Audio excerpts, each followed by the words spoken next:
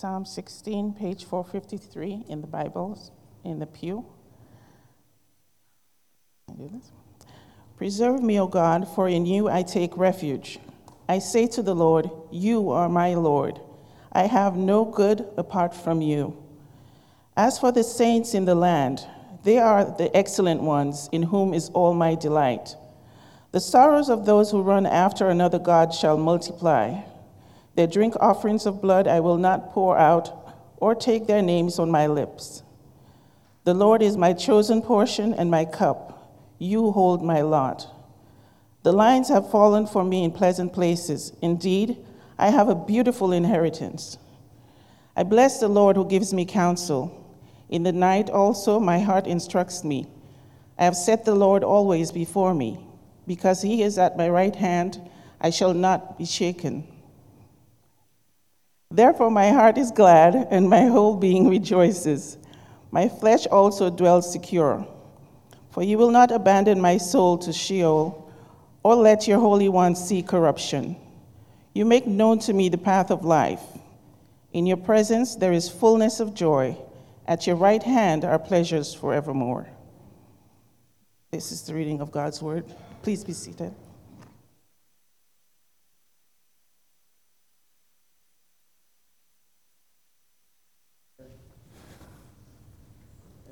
Good morning, everyone. It's good to be together worshiping our risen Savior. He is alive, and so we have hope. Let's pray together before we study God's word.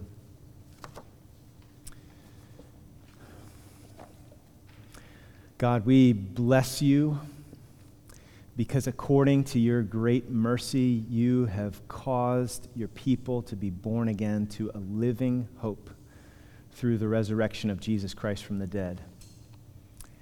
And you gave us an inheritance that is imperishable, undefiled, and unfading, and it is kept in heaven for us, and you are keeping us by your power, guarding us through faith for a salvation ready to be revealed in the last time when Jesus returns. And so in this we rejoice. This morning we give you thanks that we are not hopeless, that death doesn't get the last word, that we don't have to despair because you have defeated death and you have dealt with our deepest and greatest problem, our sin before you, our guilt before you. And so we thank you for this weekend that represents everything to us, the life and the death of our Savior Jesus in our place on the cross, taking the punishment we deserve for our sin, even though he knew no sin. He took ours so that we could be reconciled to you. And we thank you that he rose again, victorious over the grave. And in him we can be made alive together with Christ and saved by your grace, even though we were dead, spiritually dead in our sins. So, Father, I pray that you would thrill us with the truths, the realities of the gospel, the good news about Jesus this morning, that we would celebrate together all that's ours in Christ. Lord, we do have good news and we have reason to rejoice, but we also acknowledge the fact that we live in a broken, hurting, just messed up world, and we ourselves are often subject to deep hurt and pain. We give way to hopelessness and despair, and you know where everybody's at as they walk in this morning. You know what they need. And so, Lord, for those who are feeling pretty hopeless, who are despairing, who are wondering if you've forgotten about them, who are wondering if these things are real and true, Lord, would you please speak to them and turn their sorrow and their despair into joy and hope, even if it's just to kindle and awaken hope. That you are good, that you are for them and not against them, that you can help them. So Lord, please give us eyes to see you in all of your glory this morning. We need to see you. We need to hear from you. So please speak now as we study your word. We know that you have inspired it by your Spirit. So speak again through it to our hearts, that it wouldn't just be information that passes through our ears, in one ear, out the other, but that it would sink down into our hearts and change us from the inside out. So do that, Lord, for your great name's sake, for your glory, and for our good. We pray it in Jesus' name. Amen. So most Americans, I think, maybe if you were to ask around on the street, are familiar with the Ten Commandments. They've at least heard of that phrase. Some might even know a few of them, be able to name a few of them. Some might know the first one. You shall have no other gods before me, besides me, God says. So, you could always take a little informal poll this week. You could ask some people in your life, why do you think that is the first of the Ten Commandments? You shall have no other gods before me, besides me. Why does God command that? Is it because he's controlling and domineering? Is it because he's like this insecure, jealous husband that doesn't want his wife to even talk to another man? Is it because he's like a celestial egomaniac? He creates people to praise him and tell him how great he is, to kind of stroke his divine ego. Is that why? Why do you think that's the first commandment? Like deep down, why do you think that's the first commandment? Those questions actually they kind of tap into one of the most important deep beliefs that we have. Every one of us has deep beliefs as far as the character, trustworthiness, goodness of God. So is God good? What's your deep down, honest belief on that one? Is the God behind this glorious, mysterious, beautiful, but also terrible and brutal and unjust world, is he really good? And does God really have my good in mind? Is he good, or is he kind of like this hard and harsh taskmaster? Is he good all the way through, or is he kind of like Jekyll and Hyde? Is he a celestial killjoy, or is he actually the sum and the source of all joy? Is he holding out on you, or is he holding out to you true and abundant life? So hold that thought for a minute. So here we are, Easter morning, Resurrection Sunday. This is like the high point of the church calendar. It's like one of my favorite Sundays of the year. I even put a tie on. It's like once a year, I mean, in terms of historical significance and personal significance, the celebration maybe of the incarnation at Christmas time is the only competition. So the meaning of Good Friday and Resurrection Sunday, absolutely central, represents everything to us as Christians. It's everything to us because God himself is everything to us. And Good Friday and Easter are why God is everything to us as Christians. So our text, as was read by Lynn, is Psalm 16, and I think it would be helpful for us to think of this psalm like this. Psalm 16 is what no other gods before me sounds like in real life, in real time. Okay? So it begs the question, as we read this psalm, as we see it as a mirror kind of held up to examine our hearts and our lives, what is your source of good? You could think of Psalm 16 kind of like a wagon wheel. You'll see in the bulletin there's a little diagram. I've never done notes this way. So anyway, hopefully it's helpful to kind of picture it this way. Okay? But it's kind of like a wagon wheel, and the hub is the fact that God is our good and the source of all our good.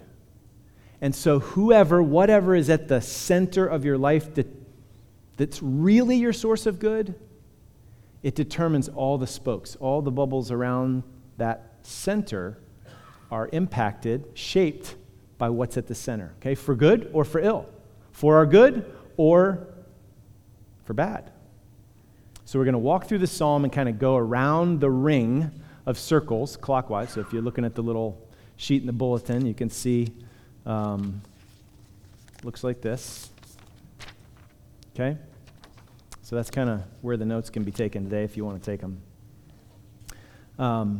We'll start at the top, 12 o'clock, just go clockwise all the way around, okay? So first bubble there on the top, refuge, verse 1. If God is our good, the source of all our good, then he is our refuge. Verse 1, preserve me, O God, David writes, for in you I take refuge. So, where do you run when threats come your way? Okay, when you wake up in the morning, your mind and your heart is just starting to spin with anxiety, where do you go? Where do you go for safety, for security, for peace, for protection? Who's your refuge? What is your refuge? So if the God of this universe, the one who made everything and made it all good, good, very good, the one who is the source of all good, who is our greatest good, if he is your ultimate source of good, then you're going to run to him as your refuge. That's part of the good that's ours in him. Protection. He's our safe place in the face of threats and fears and anxiety. I mean, what better refuge could he find than God? Proverbs 18:10 says, the name of the Lord is a strong tower. Name represents his character, who he is. The righteous runs into it and is safe. So if God is for us, who can be against us? Seriously, who can be against you? So did any of you read in the news this past week about the black hole that was, for the first time, captured, sort of, in a photo? So it's in galaxy M87, and according to astronomy.com, M87 is a behemoth elliptical galaxy that sits some 53 million light years from Earth. This giant galaxy holds trillions of stars and helps anchor the roughly 2,000 galaxies, including the Milky Way, that make up our local cosmic city dubbed Virgo Cluster. M87's supermassive black hole packs the mass of several billion suns into a surprisingly tiny volume. And a 7-year study with the Hubble telescope caught this invisible beast firing a powerful jet of high-energy particles out at nearly the speed of light, shooting them roughly 5,000 light years into space. Previous research on M87's supermassive black hole indicates the galaxy's mighty jets are produced when a dense disk of matter, called an accretion disk, whirls around the black hole at up to 2 million miles per hour. The material within the accretion disk grinds together as it circles, with the innermost regions spinning faster than those farther out. This differential rotation causes the magnetic fields to get coiled up, ejecting the material, falling into the black hole at nearly the speed of light. The article goes on to say scientists also calculated that the innermost edge of the black hole's accretion disk spans only about the width of 5 solar systems. Keep in mind, M87's black hole is between about 3 and 7 billion times the mass of the sun. And you could fit 1 million Earths inside the sun. Or about 1,000 times more massive than the Milky Way's black hole Sagittarius A. So, God thought up black holes and called all of them, as just one, into being simply by speaking it into existence. And he constantly upholds and sustains every single black hole and galaxy every second of every day. So down here on this little third rock from the sun, we can face some pretty threatening things in this life. Plenty of reasons for fear and anxiety on planet Earth. But consider the greatest threats you face or have faced, and then stop and ask if God is equal to the challenge. The God who made and sustains who knows how many black holes. If God is your good, then you have the mightiest and the safest refuge there is. He is able to deliver us from threats and difficult circumstances. He is able to also, he doesn't always deliver us. He's able also to protect and preserve our faith in and through those threats and temptations and sufferings. So even if you walk through the valley of the shadow of death, you don't have to fear evil because God is with you. He is our ultimate good and the source of good, namely protection and refuge. Second bubble. If God is our good, he's also our master, our Lord. Look at verse 2. David writes, I say to the Lord, you see the 4 capital letters there, it's referring to the divine name, Yahweh, the covenant God of steadfast love and faithfulness. I say to the Lord, you are my Lord, you're my master. I have no good apart from you. So, again, what does it sound like? What's it look like to have no other gods before God? It sounds like this. It looks like this. God is your source of all good. There's no good apart from God. He's our Lord. He's our master. He is the determiner of what's good for us. He knows what's best for us. He knows what's best for our relationships, for our sexuality, for our thought life, for our hearts and our affections, what we love, what we spend our time and our money and how we speak and how we work and why we work and everything. There's no good apart from God. So with God at the center, this is the reversal of the lie that Satan was selling in the garden with the forbidden fruit, right? Adam and Eve bought the lie that God was holding out on them, that there was good to be found apart from God. And they fell. And this good world fell apart. So Augustine, the church father who lived roughly AD 350 to 430, said, I think it's up there, so you have to pay attention, I'll read it twice, but this is an important quote. The sum of all our goods and our perfect good is God.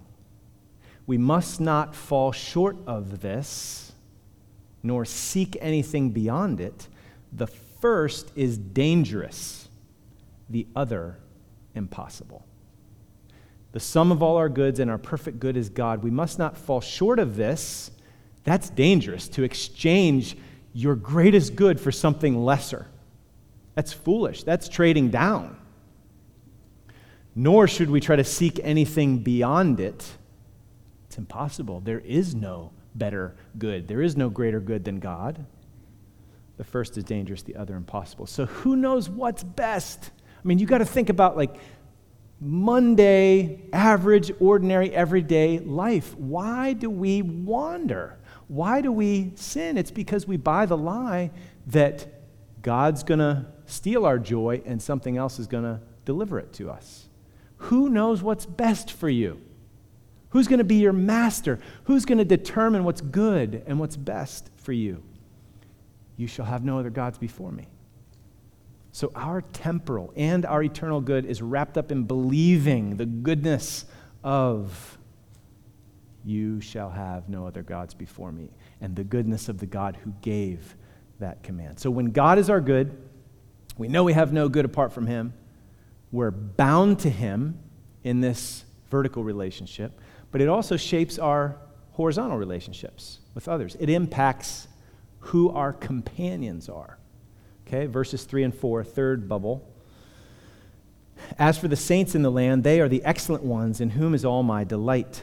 The sorrows of those who run after another god shall multiply. Their drink offerings of blood I will not pour out, or take the names of their gods, their false gods, on my lips. So who are your people? In whom do you delight? If God is your good, we are going to delight most in those who trust him and display his goodness.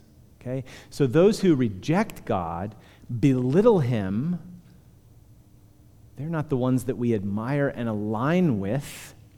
Those who bow to false idols, run after false gods, worship created things rather than the Creator.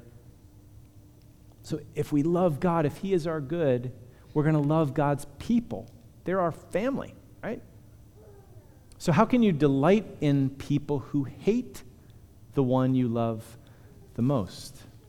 So if you follow after those who reject God as their good, kind of taking your cues from them, then you're wandering away from what is good for you. You're doing yourself harm. See it?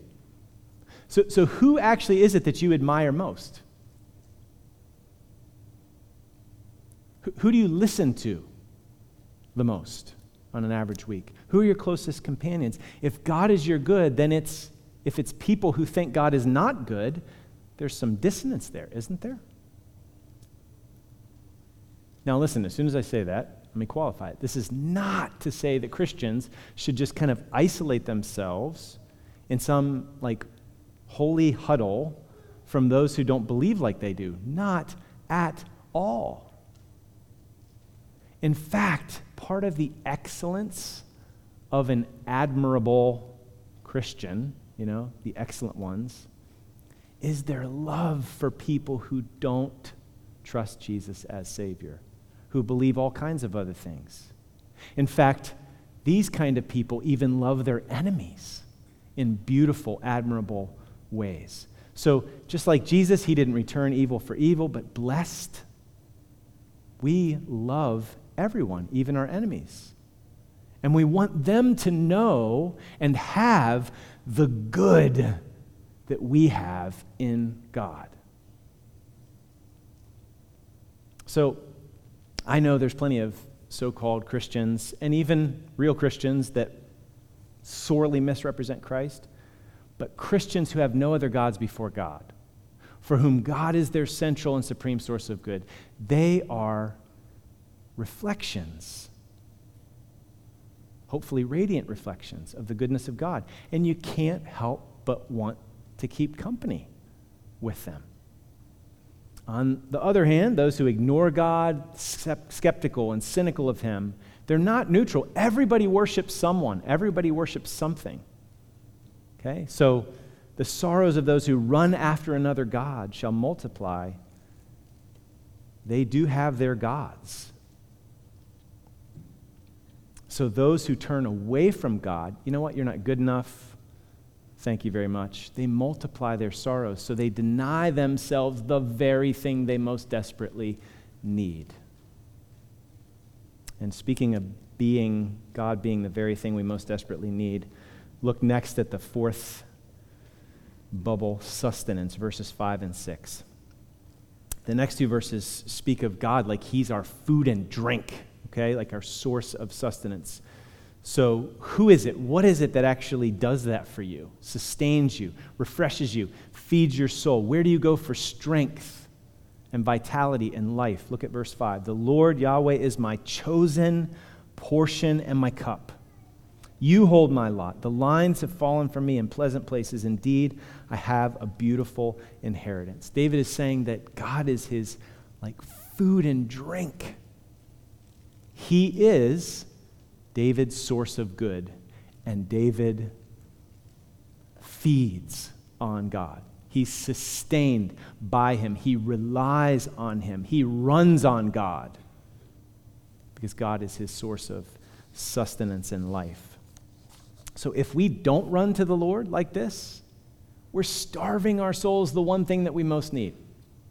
Remember what Jesus said in Matthew 4, man does not live on bread alone, but on every word that proceeds from the mouth of God. His words, his truth is food for our souls. It's our sustenance. Or listen to the invitation in Isaiah 55.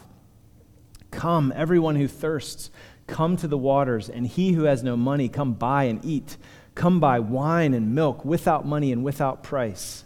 Why do you spend your money for that which is not bread? This is obviously speaking metaphorically of God's grace and his truth. Why do you spend your money for that which is not bread, and your labor for that which does not satisfy? Listen diligently to me and eat what is good, and delight yourselves in rich food. Incline your ear and come to me. Hear, that your soul may live, and I will make with you an everlasting covenant, my steadfast, sure love for David. So if God is your good, then we're going to choose him as our soul's food and drink. We're going to feed on his word and depend on him in prayer, living in his strength, by his grace, not running on our own steam. And then we're also going to seek his counsel. The fifth bubble here, verse 7. I bless the Lord who gives me counsel. In the night also my heart or my conscience instructs me. So again, starts at the center. If God is our good, then guess what? We have a wonderful counselor. So through his word, he has revealed where you came from, why you're here, what went wrong, how it can be made right, and how everything is going to be restored and renewed in the end. So he knows us better than we know ourselves. Of course, we should seek his counsel. He knows what's good for us. He knows what we truly need. He is infinitely wise, knows the end from the beginning. That's the counselor you can tap into. His word also informs and trains our conscience, shapes our conscience, so that our heart then instructs us as we ponder his counsel. And again, this is more of the good that is ours when God is our good. So when God is our good, he's like the sun of our solar system, around which all of life finds its proper orbit. Then we learn to live, and we find stability. Next bubble, verse 8. David writes, I have set the Lord always before me. Because he's at my right hand, I shall not be shaken. So the psalmist already said that Yahweh is his Lord. The Lord is his Lord. He's the one he follows because he believes he is the source of good. And so it follows that, practically speaking, David is going to constantly set Yahweh always before him. He's always thinking of the Lord. He knows he lives all of his life before the face of God. And he actually wants it that way. He wants to live all of life in a way that honors God's first place, central place in his life. He wants to have no other gods before God. Okay, so a theologian named Charles Hodge kind of illustrates this by the example of his own life. He wrote this: as far back as I can remember, I had the habit of thanking God for everything I received and asking him for everything I wanted. I prayed walking along the streets, in school and out of school, whether playing or studying. I did not do this in obedience to any prescribed rule. I thought of God as an everywhere present being, full of kindness and love, who would not be offended if children talked to him. I've set the Lord always before me. What does that look like? It looks like trusting in the Lord with all your heart, in all your ways acknowledging him in this relational dynamic. And when you are with him and he is with you, you will not be shaken. So this manner of life, it leads to stability. Because he's at my right hand, he is my strength, my defender, my advocate, my help. I shall not be shaken.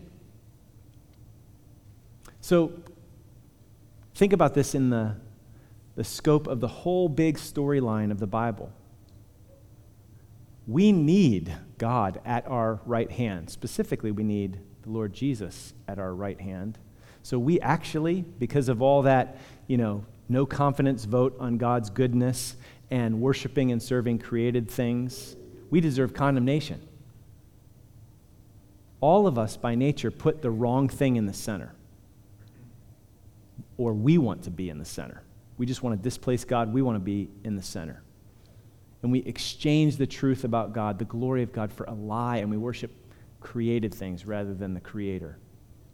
So we deserve condemnation for this attempt to kind of usurp God's rightful rule, his first place. It's like cosmic insurrection.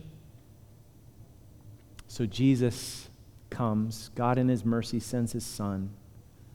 He dies on Good Friday to bring grace and good to us cosmic rebels. So he died for that rebellion so that we could be forgiven. Good Friday declares amnesty, pardon for all the rebels. Put your arms down, lay down your arms, and you can be welcomed. And so in the courtroom of God, God's the judge, we deserve condemnation. Jesus, the righteous, stands at our right hand as our advocate, having paid our debt in full. And if you're trusting in Christ, God is for you, not against you. If God has justified you, who can condemn you? Nobody.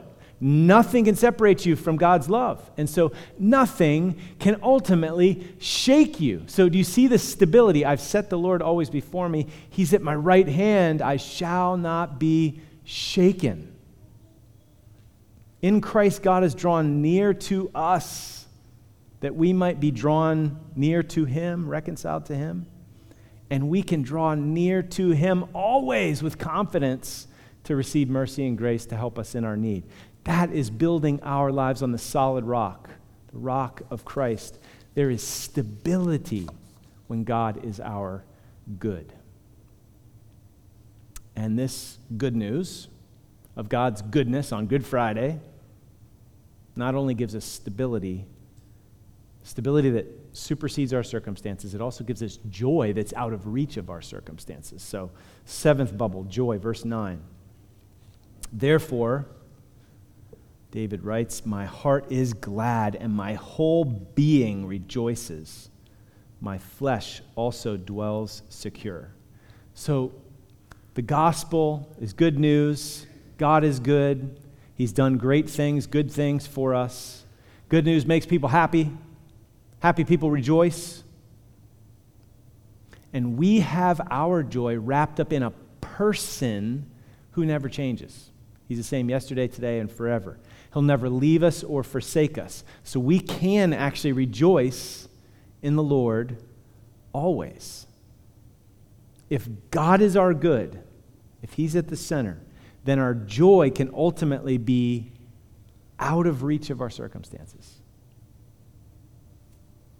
And the kicker is that we can rejoice in the Lord, not just in this life, but we have a living hope that can't even be killed by death, which leads to the last bubble, the hope that's ours. If God is our good, the hope that's ours in verses 10 and 11.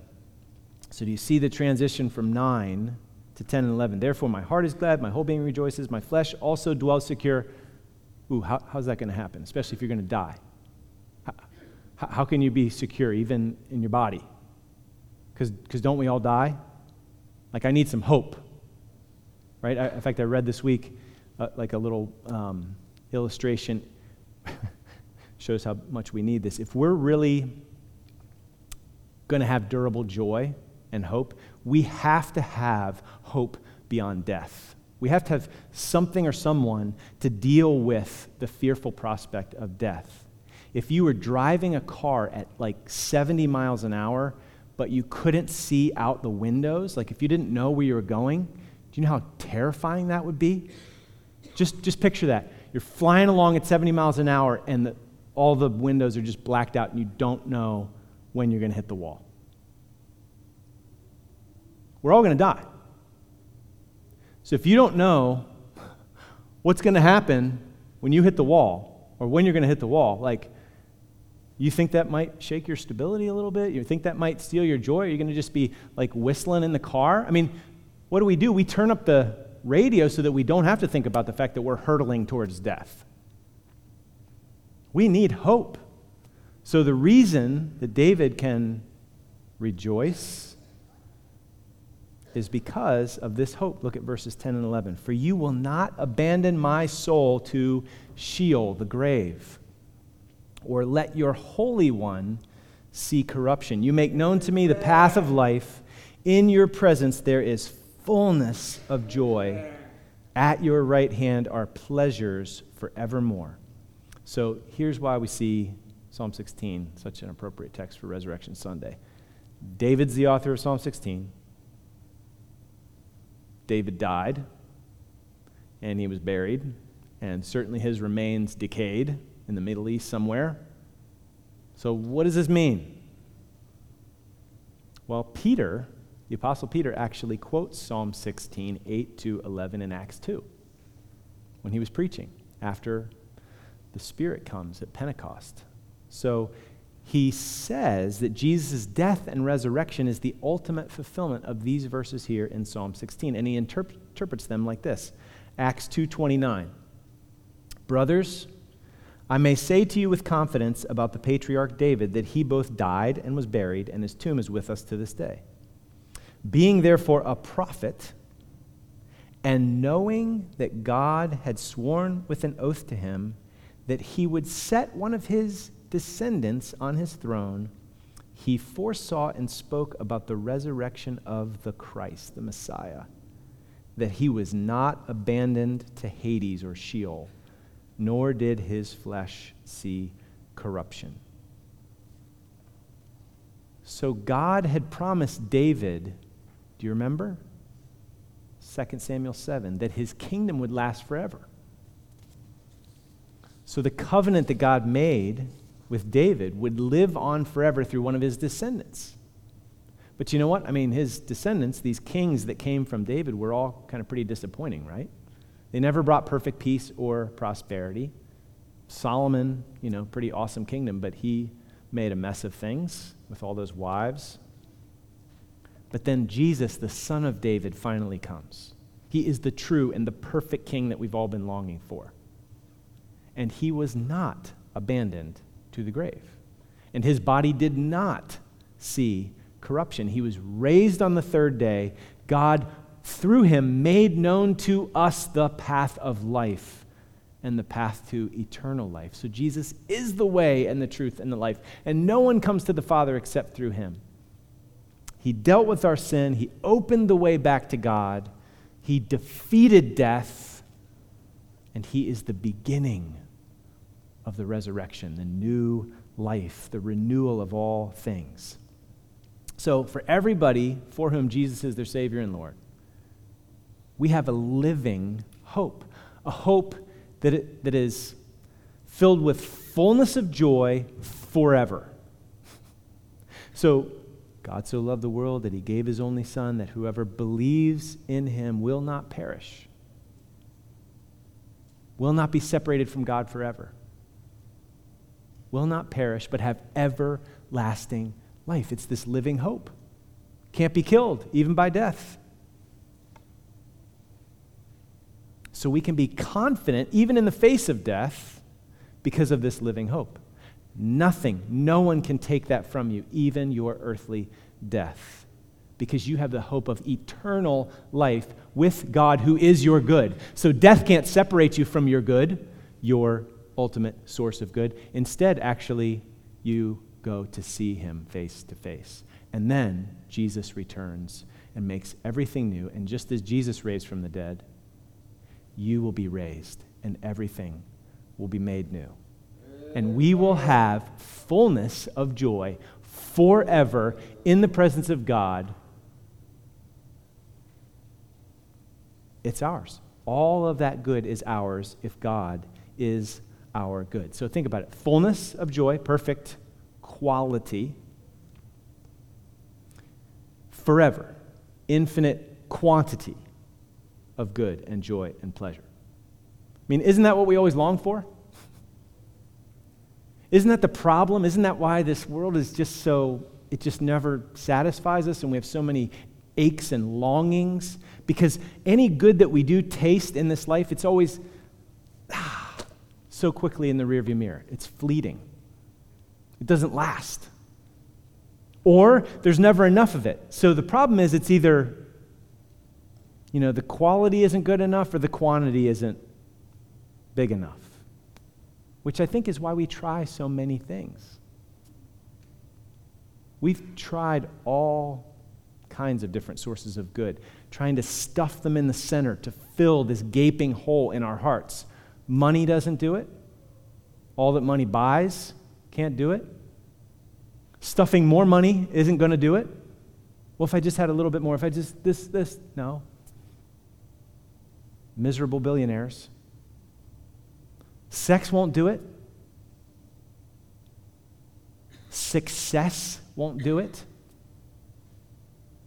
All the if-onlys are just lies.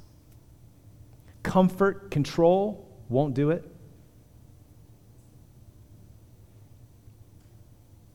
So, a little bit more or a different thing, if it's not God, you're never going to be satisfied. It will never work. C.S. Lewis said this: if you find yourself with a desire that no experience in this world can satisfy, then the most probable explanation is that you were made for another world.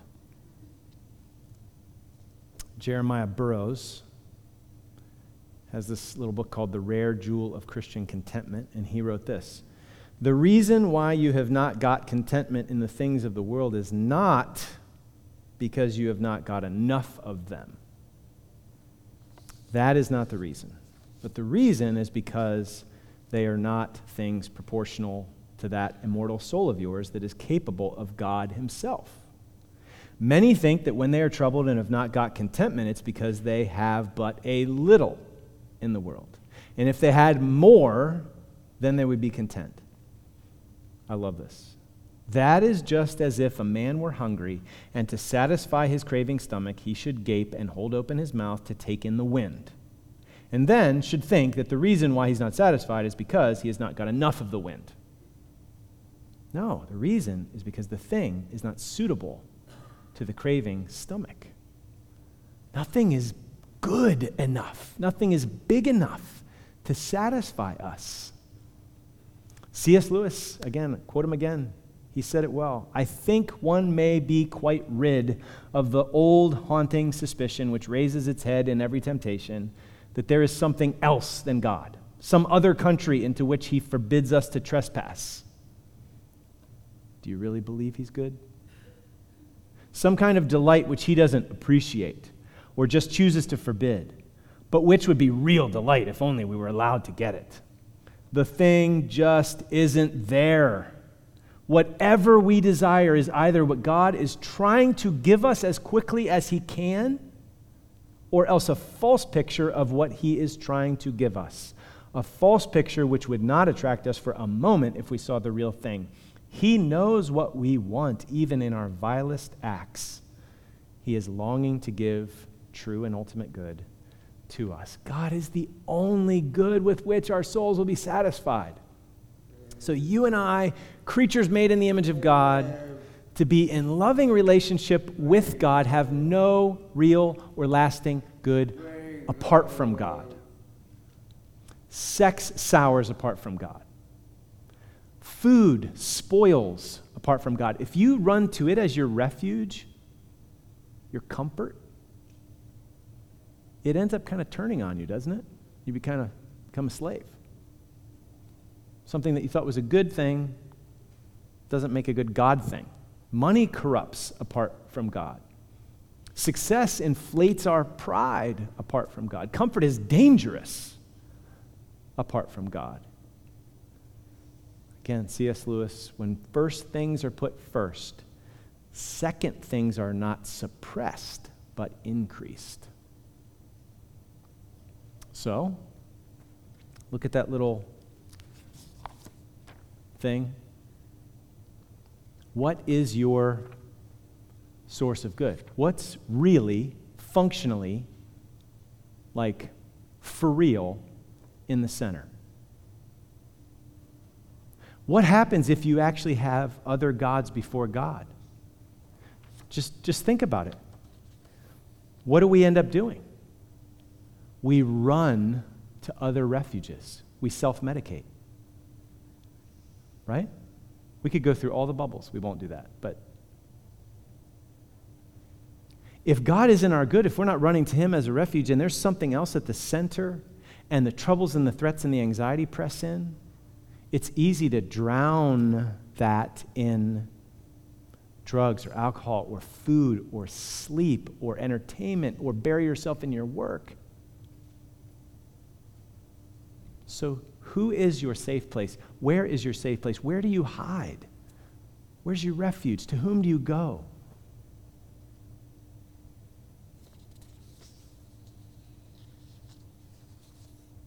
Really.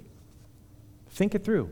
Put one of those gods that you've tempted to bow down to in the center and think through the implications all the way around the horn.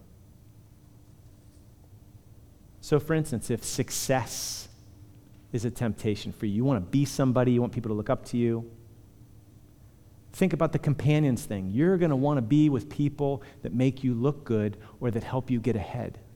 And you're going to avoid people that are going to get in the way of that or make you look bad.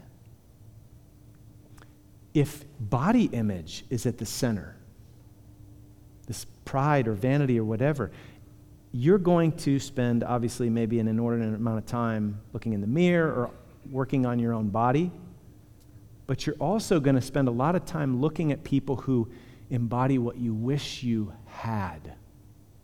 And you're either going to just love them and admire them, or you're going to hate them and be jealous of them and enslaved.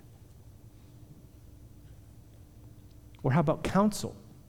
If something else is at the center, you're always going to be looking to the guru du jour for that particular thing to get you there, to that good that's promised. So listen, do you see that no other gods is a loving command from a good God? Because he wants to give you himself. Nothing can bring solid joy. Nothing can bring unshakable hope like he does. No other gods is a loving command. What steals our good and kills our joy and our hope and our stability is putting something else in the center. Unbelief in the goodness of God is the root of all of our problems. Trying something else other than no other gods before me. So salvation is actually a miracle of inside-out renovation, where the center changes and then everything around changes. Christianity is not just trying to be better, do better on a couple bubbles out on the edges. It's a miracle change at the center. It's what it means to be born again. Radically new from the inside out with God at the center, and then everything changes organically from there. That's what Easter's all about. It's what Jesus died and rose again to do. So let's just kick every false source of good off the throne of our lives. And with the risen King, Jesus, at the center of our lives, guess what? The best is yet to come. Let's pray, and then we're going to close by singing. By fixing our eyes on our good and great God, we're going to behold him and sing of his goodness to close. So God, I pray that you would help us to see you in your good, very good character, and help us to trust you. Would you please be the center of our lives? Would you help us to see that the call to live that way is for our good? You want to do us good. You want to be our greatest good. So would you just expose all the lies for what they are that we're so susceptible to? And Lord, if there's anybody here that doesn't yet know your goodness experientially, personally, Lord, right now, just show how thin and unsatisfying all of the attempts to put something or someone in the center. Just show them how fruitless that search is. And I pray that they would run to you and trust in you and say, make me new from the inside out. In Jesus' name, amen.